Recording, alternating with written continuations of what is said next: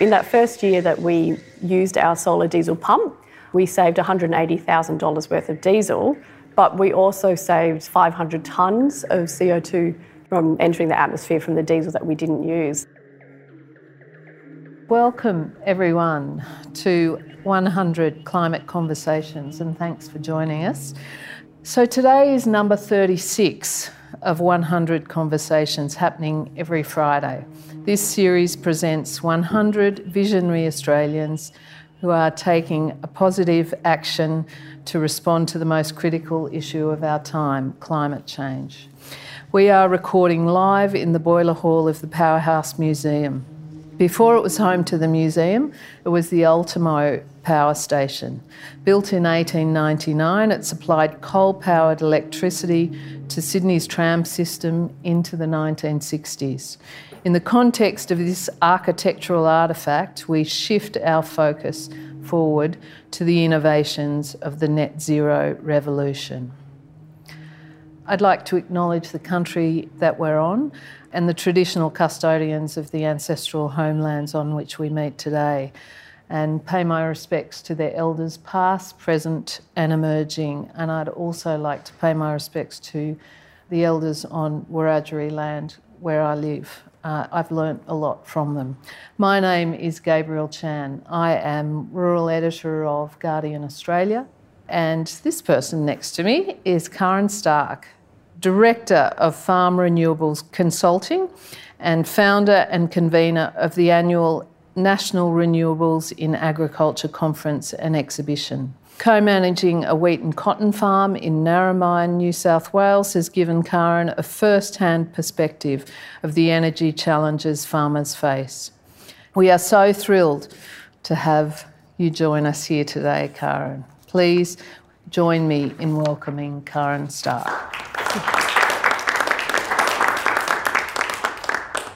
Now, I want to give the audience an idea of your beginnings. You were born in New Zealand to a Malaysian mum and an Austrian father, started university studying biological sciences, but soon switched to a double major in environmental science and sustainable development. So what threads from your childhood gave you an interest in biology and environmental science to start with? Yeah, I think my dad was always one to teach us to be compassionate towards animals and also to tread on the earth lightly. He used to love taking us on bushwalks and observing the natural world around us. So I think that's what really instilled in me a love for wanting to help nature and make sure that I worked in conservation, I suppose, because I saw the importance of the living planet to the health of human beings and to animals that we share the earth with. So I think that's probably really where it came from. And so you began working in Western Australia, but soon moved to London to get people out of their cars and into public transport or onto their bikes. Can you tell us about that work for Transport for London? What did you learn about managing change? I worked on the London Cycle Hire scheme. I was part of the marketing comms team to help launch the scheme. So it was the biggest in the UK, quite a high-profile new infrastructure project for central London. It launched in 2010, so right. I worked on it for a couple of years before that. And what it did was there was about 6,000 bicycles that would be available for people to use rather than driving or using the tubes, which are congested. So it was really a way to reduce emissions in central London, get people healthy by cycling and reduce kind of congestion on the roads and in the tubes. So within the first 3 months of the scheme launching, there was about a 30% increase in people cycling in central London, which had never been seen before. So that's a really exciting way for people to kind of change their behaviours, getting to work, getting around the central London area.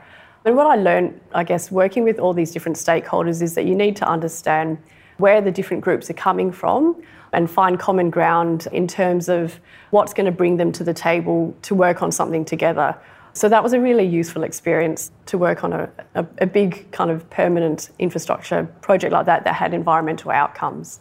So that's interesting, that context. Was it the conversation that was being had in London and the UK generally and Europe at the time was around climate change? Is that, or was it more about congestion? I think working for Transport for London, I'd say it was more a congestion issue on the tubes and on the roads, but the environmental benefits of that were certainly important.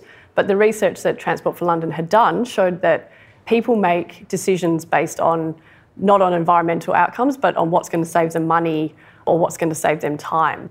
Right, so practicalities. It always comes down to how does this make my life easier or yes, I think better. So how did you end up in a farm in Narromine? I actually met my partner who grew up on the farm in WA. We're both working at the Department of Environment. We both went over to the UK together, and we made the decision after a very long deliberation period where my partner just couldn't make up his mind, but we did end up moving back to the farm and having our daughter there, so that's been a really good move, really.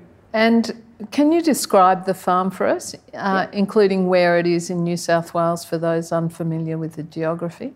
Yep, so if you look at the state of New South Wales and put your finger right in the middle, that's pretty much where Narromine and Dubbo is. It's 2,500 hectares that we've got of cotton, wheat, barley, a bit of canola this year, but because of the flooding, it's been a pretty poor season for us. We've barely got in our winter crop, and neither have any of our neighbours.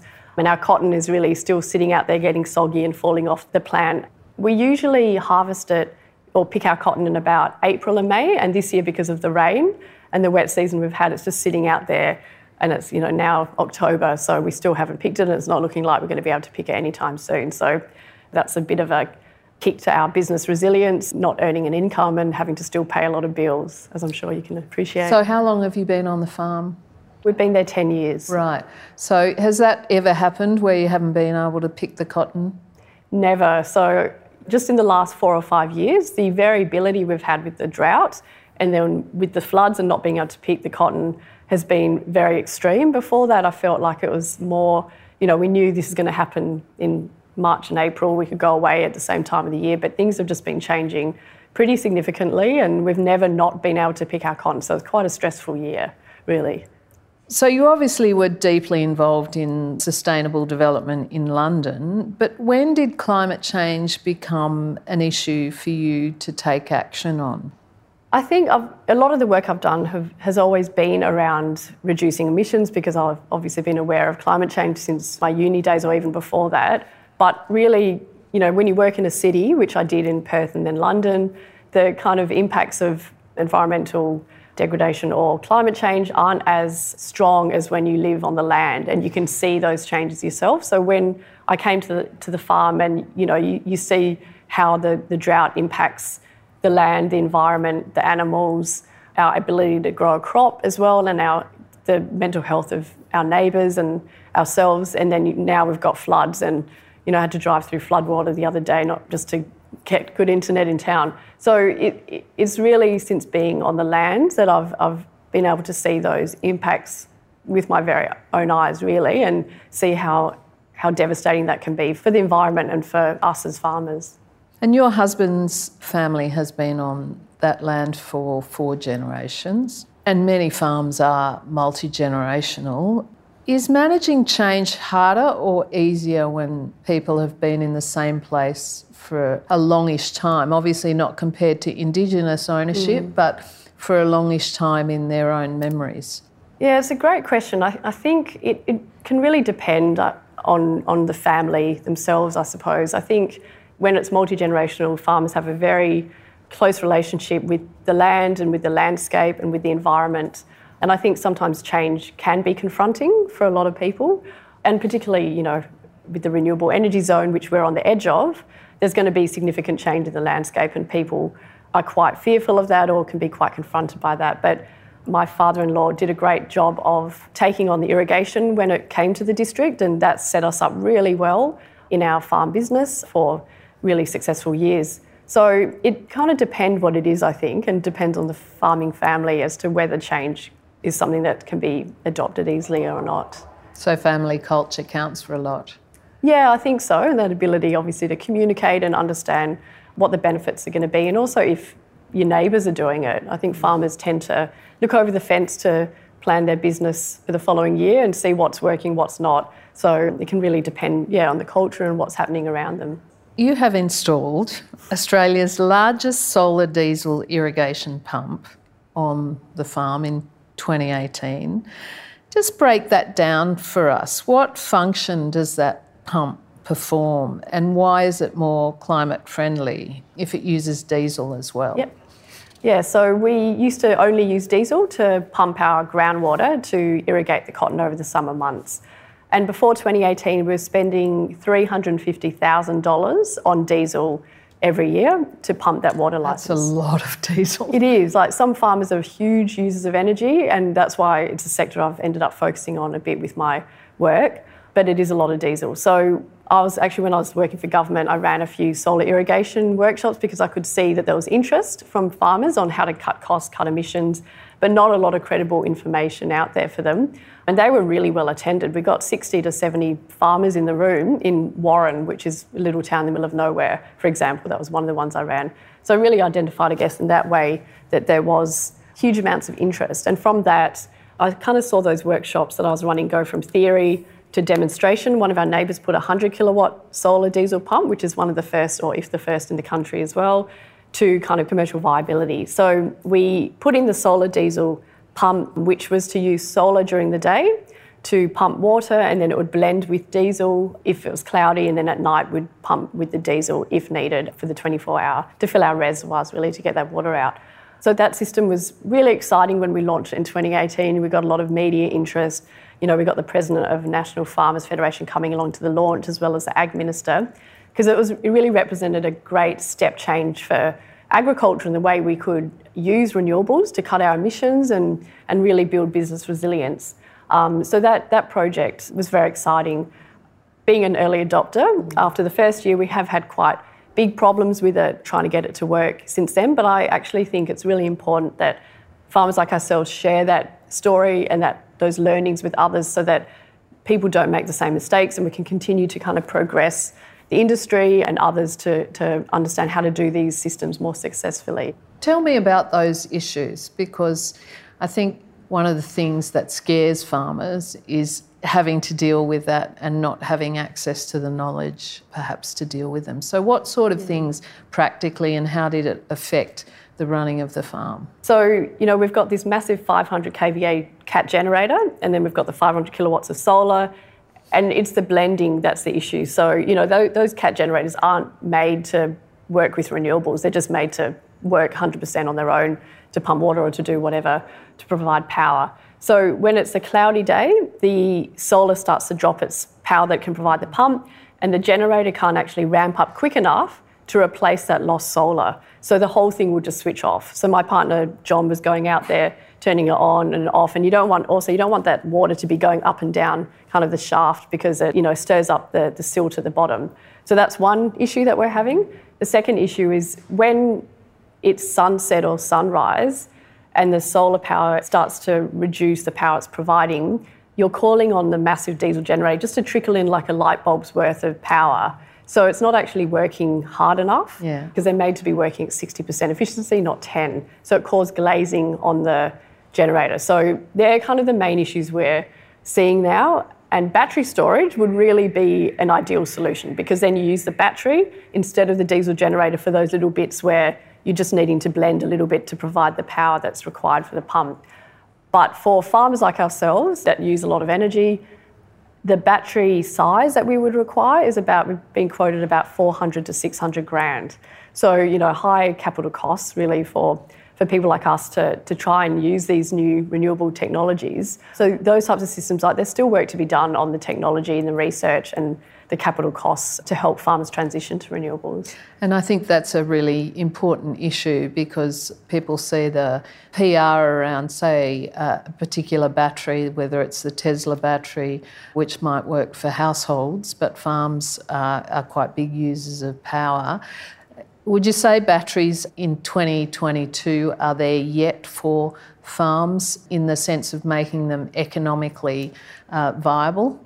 Unfortunately, I don't think they're quite at the farm scale yet. I mean, some households, the batteries work quite well at the utility scale, the grid scale, they can work, but they haven't really been developed with, I guess, agriculture in mind, with the way that farmers use energy as well. So they can sometimes be very seasonal, they use massive amounts, so it's kind of that mid-scale, not the household scale or the large scale, but the payback can be when the warranty is up, so about to say 10 years, so it doesn't really, battery storage doesn't quite work now.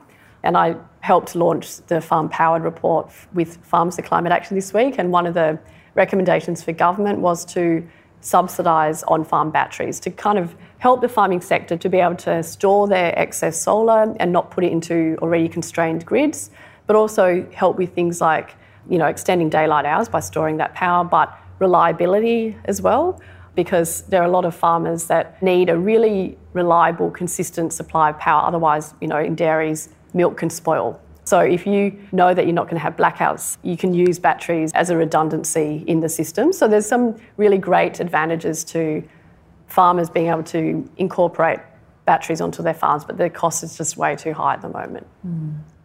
And so what was the reaction of the farming community to your live experiment that was going on next door?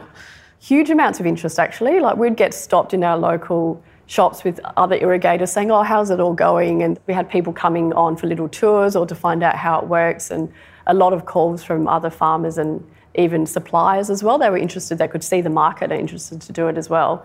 I think farmers want to be able to adapt and use renewables if it's going to make good business sense for them. And you mentioned launching that report, I think, with the economist Roscano this week. How long have you been involved in Farmers for Climate Action, and how has that group changed the conversation in farming when it comes to climate? I've been involved with them for probably 3 or 4 years. I've helped with presentations and mentoring and then writing this farm-powered report. If you're concerned about climate change and the impacts that climate change is having on farms and our food systems and the prices of food, Farmers for Climate Action are a great group to get involved in, because they advocate for more action around climate change to try and help the sector and make sure that governments are paying attention to what needs to happen in agriculture. So, yeah, they're a fantastic group to be part of. And so with renewables generally, notwithstanding what you've said about batteries not quite being there for the kind of mid-size farm, why should farmers get involved in renewables? As we head into the future, our food and energy systems are very intertwined. There's so many reasons why, if a farmer can adopt renewable energy, they're decarbonising, and that's really important, because if we want to continue to export our products overseas and open new markets, we need to demonstrate how we're decarbonising as a sector. There's also more community desire to have green, sustainable products. So the use of renewable energy can really help to demonstrate a green, clean product. So that's on a farm level. There's a reliability benefits as well. So a lot of farmers are on the edge of the grid, which means kind of long distribution lines, and we get blackouts quite often on our property. Renewables and battery storage in particular can help to bring that more reliable power to a farm. And then, of course, the emissions savings. So in that first year that we used our solar diesel pump, we saved $180,000 worth of diesel, but we also saved 500 tonnes of CO2 from entering the atmosphere from the diesel that we didn't use. So there just seems like there's multiple benefits, like it's a win-win-win-win. More and more our energy transition requires farming and agriculture to really host these developments. So it's just so intertwined, I think, our food and energy systems, and so many opportunities to be grasped if the right decisions are made today.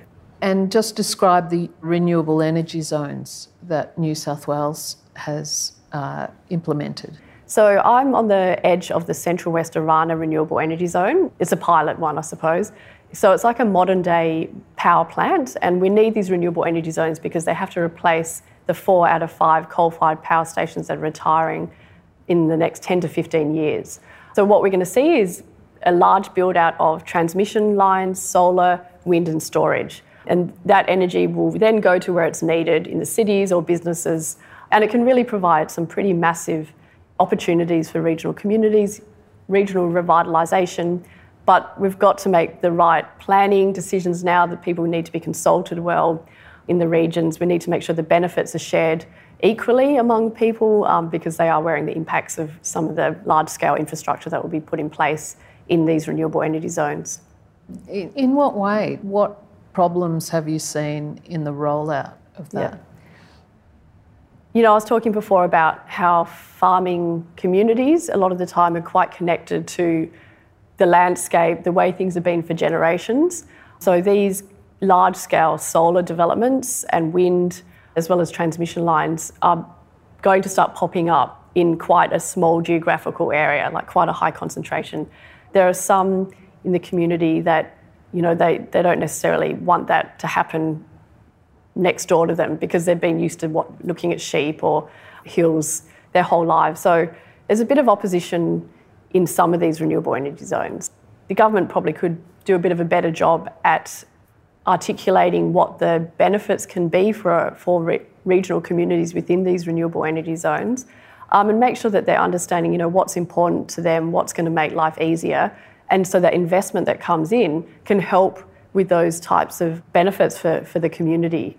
I mean, during construction, there's construction disruption. Your quiet dirt road suddenly has hundreds of truck movements a day, creating dust and noise. And it's really the neighbours, I think, of these large-scale developments that sometimes can be the losers because they don't benefit directly.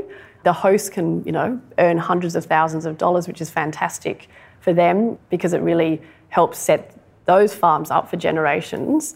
And also, if a farm is earning a guaranteed income, that really flows into the local economy, even during a drought. So that farm is still getting money coming in because of leasing land to solar and wind, and that props up the local economy. So there's really great benefits out of something like a renewable energy zone if they're delivered well. You are passionate about agrovoltaics. What does that mean? Great question. So agrovoltaics is a term that they use around the combination of farming with solar in particular. Because at the moment, large-scale solar developments which can cover hundreds of hectares, people see that as locking up productive land, and it's in their communities, they see that as a loss, and there can be some opposition towards it. So I love the term agrovoltaics because the combining of farming and solar generation on the same parcel of land is a way that we need to be thinking more on that integrated, food and energy systems avenue. And it's done overseas quite a lot. In Japan, they grow 120 different crops under solar panels. They do it in Germany and Denmark. But in Australia, we've got so much land mass and quite a small population in the regions that we haven't had to really combine agriculture and solar generation. But we're seeing it done quite successfully with the grazing of sheep under solar panels. There's a farmer out near where I am in Dubbo who grazes his merino sheep, and not only is there protection in the summer from the heat because they get a lot of shade, but the fencing around the solar development has meant his sheep in that area that are grazing under the panels have been protected from any predators, and he's lost something like 36 sheep to wild dogs and foxes over the last 12 months and none within his kind of solar farm that he hosts. And also during the drought, he often talks about that the water condensed on the solar panels and would drip down and grow grass for the sheep to eat. And he only had to feed his sheep for about 3 months of the 2-year drought. Compared to other farmers, that's a pretty small number of months he had to then pay for feed. But I think the growing of crops is a really exciting area that I'd love to see Australia try and adopt a bit more. So things like berries and some fruit trees, they can actually increase their yield with up to 30% of shade. And with a warming climate like what we're seeing, that shade over even a vineyard can be really important for the quality of the fruit. And it also gives that secondary income to those farmers so that if they do have a bad year, they can still rely on having income either from leasing their land or from feeding that energy into the grid if they own the system themselves. So I think it's an area where I'd love to see a bit more development, particularly in the renewable energy zones, so that not only do you increase social licence for those developments, but we're using that land productively. And with climate change, it is already harder to grow food and fibre, on like what we're seeing on our farm. So I think being able to continue farming under solar is a pretty important step forward. So you've authored this report about the opportunities for regional communities. So what are the opportunities for the wider community, not just the farmer? So if our energy transition, if we make the right decisions now with it, I think there can be massive opportunities for regional revitalisation from large-scale renewables. That might look like an increase in new industries coming to the area if they can use that power at a cheaper cost because it's being transmitted a shorter distance. Things like green ammonia to urea factories as well to supply the local region could be something that can happen out of the energy transition.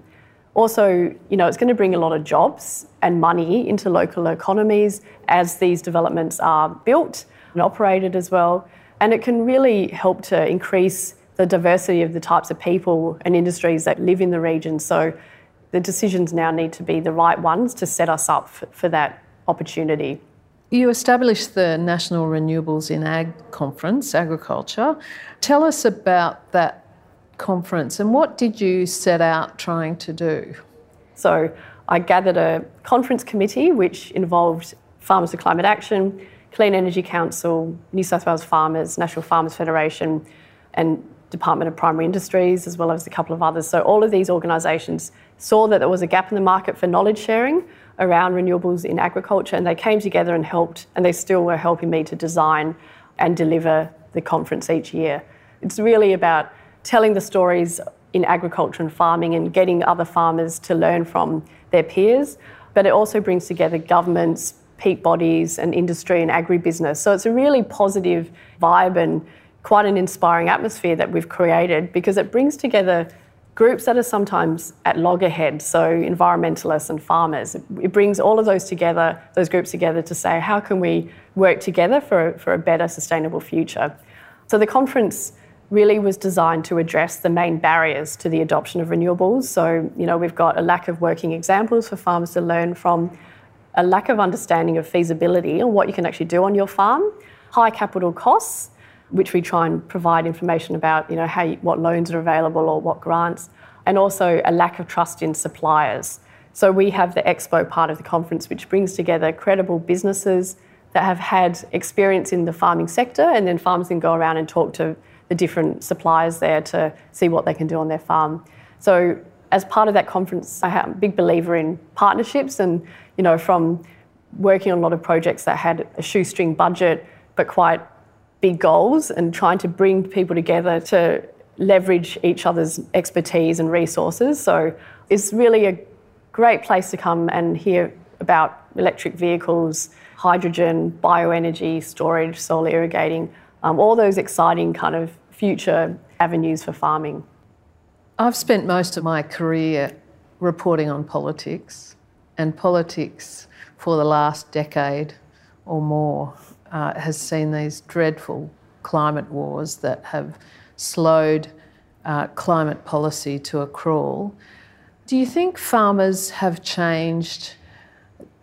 Do you think they accept largely climate science? Because the interesting thing about your work is that you've been doing all of this quietly, under the radar, while on the national stage, the political parties that are most associated with farmers have either denied climate science or said the economy can't afford to change. So where do you think farmers generally are at now with climate science? Do you think most accept it, or is it too hard a generalisation to make? Where I live in the Central West, they are very conservative people, and I don't believe that the climate science is fully accepted by a lot of people out there. I think climate impacts of farmers are so extreme, it threatens your way of life and it threatens your business. So potentially denying that that is happening could be the easiest kind of way to continue doing what you're doing. It's interesting because I've discussed with John, my partner, that with the conference, I'm a big climate action advocate, and so I would like to push that message a lot more at my conference, but John would say, you get the outcome you want, which is farmers going to renewables, if you just talk about the business case, because the business case for renewables is becoming stronger and stronger as the price of solar and batteries in particular come down and more technology is becoming available.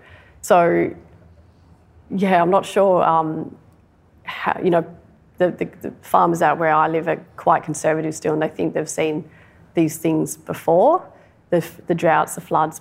But I've spoken to some that say they recognise that there are changes and that it's getting hotter. That's undeniably true, that we're seeing a warming climate and how that's impacting their properties. I think it's the more severe events coming together in shorter periods and the unpredictable weather that is really quite detrimental. I think only this week you put a photo or a video on social media of driving through floodwaters in order to present the climate change and renewables opportunities for regional areas. So I think it was a stark reminder of what is happening. I think that learning from other farmers is the thing that is changing that decisions. Economically, it's starting to win the argument no matter what people think about climate science. Do you think that would be true economically for a farmer to make that transition?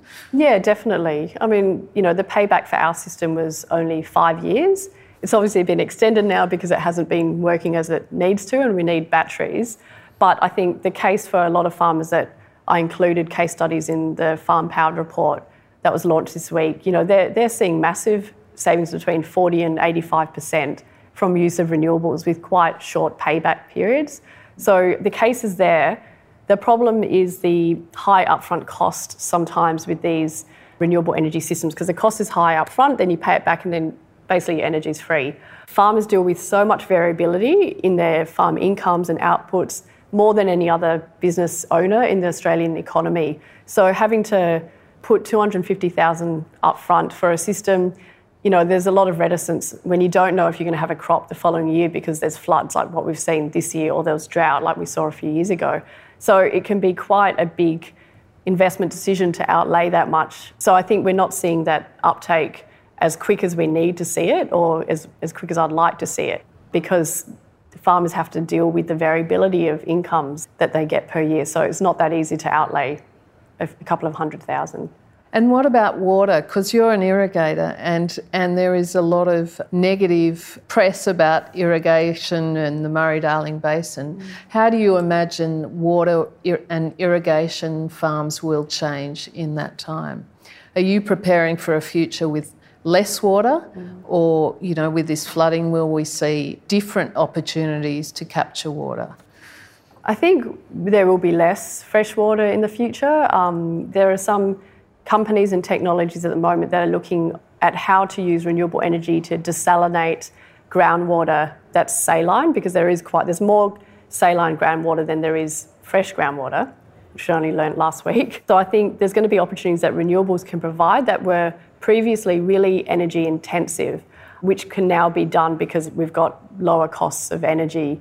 So I think, having more energy efficient irrigation systems, which previously was using more energy when they started to implement those things, could be a good opportunity for irrigators like ourselves to try and reduce that loss. And even putting floating solar on dams could be an opportunity because it reduces evaporation, which can be quite significant when you've got large dams like we do on our farm. So I think everyone needs to be considering how water is used in the landscape, ensuring that there's enough for the environment and the rivers as well. But irrigated agriculture, provides 85% of our veggies and fruit, so it's important, and we're going to have to look at ways of using treated water or using saline water and using renewables to desalinate it. How do you imagine your farm in 2030? What changes will we see even that closer, only 8 years away? But is the acceleration of change happening more quickly? Are you noticing things changing faster as climate changes?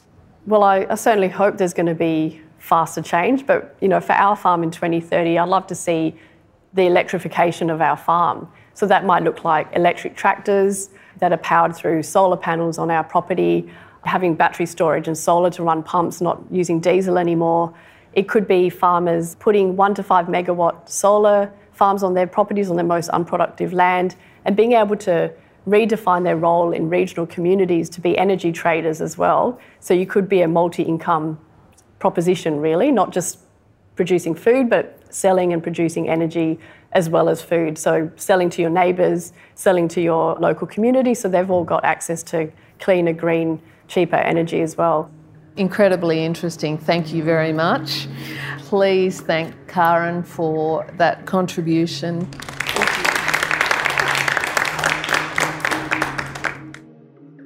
To follow the program online, you can subscribe wherever you get your podcasts, and to visit the 100 Climate Conversations exhibition or join us for a live recording, go to 100climateconversations.com.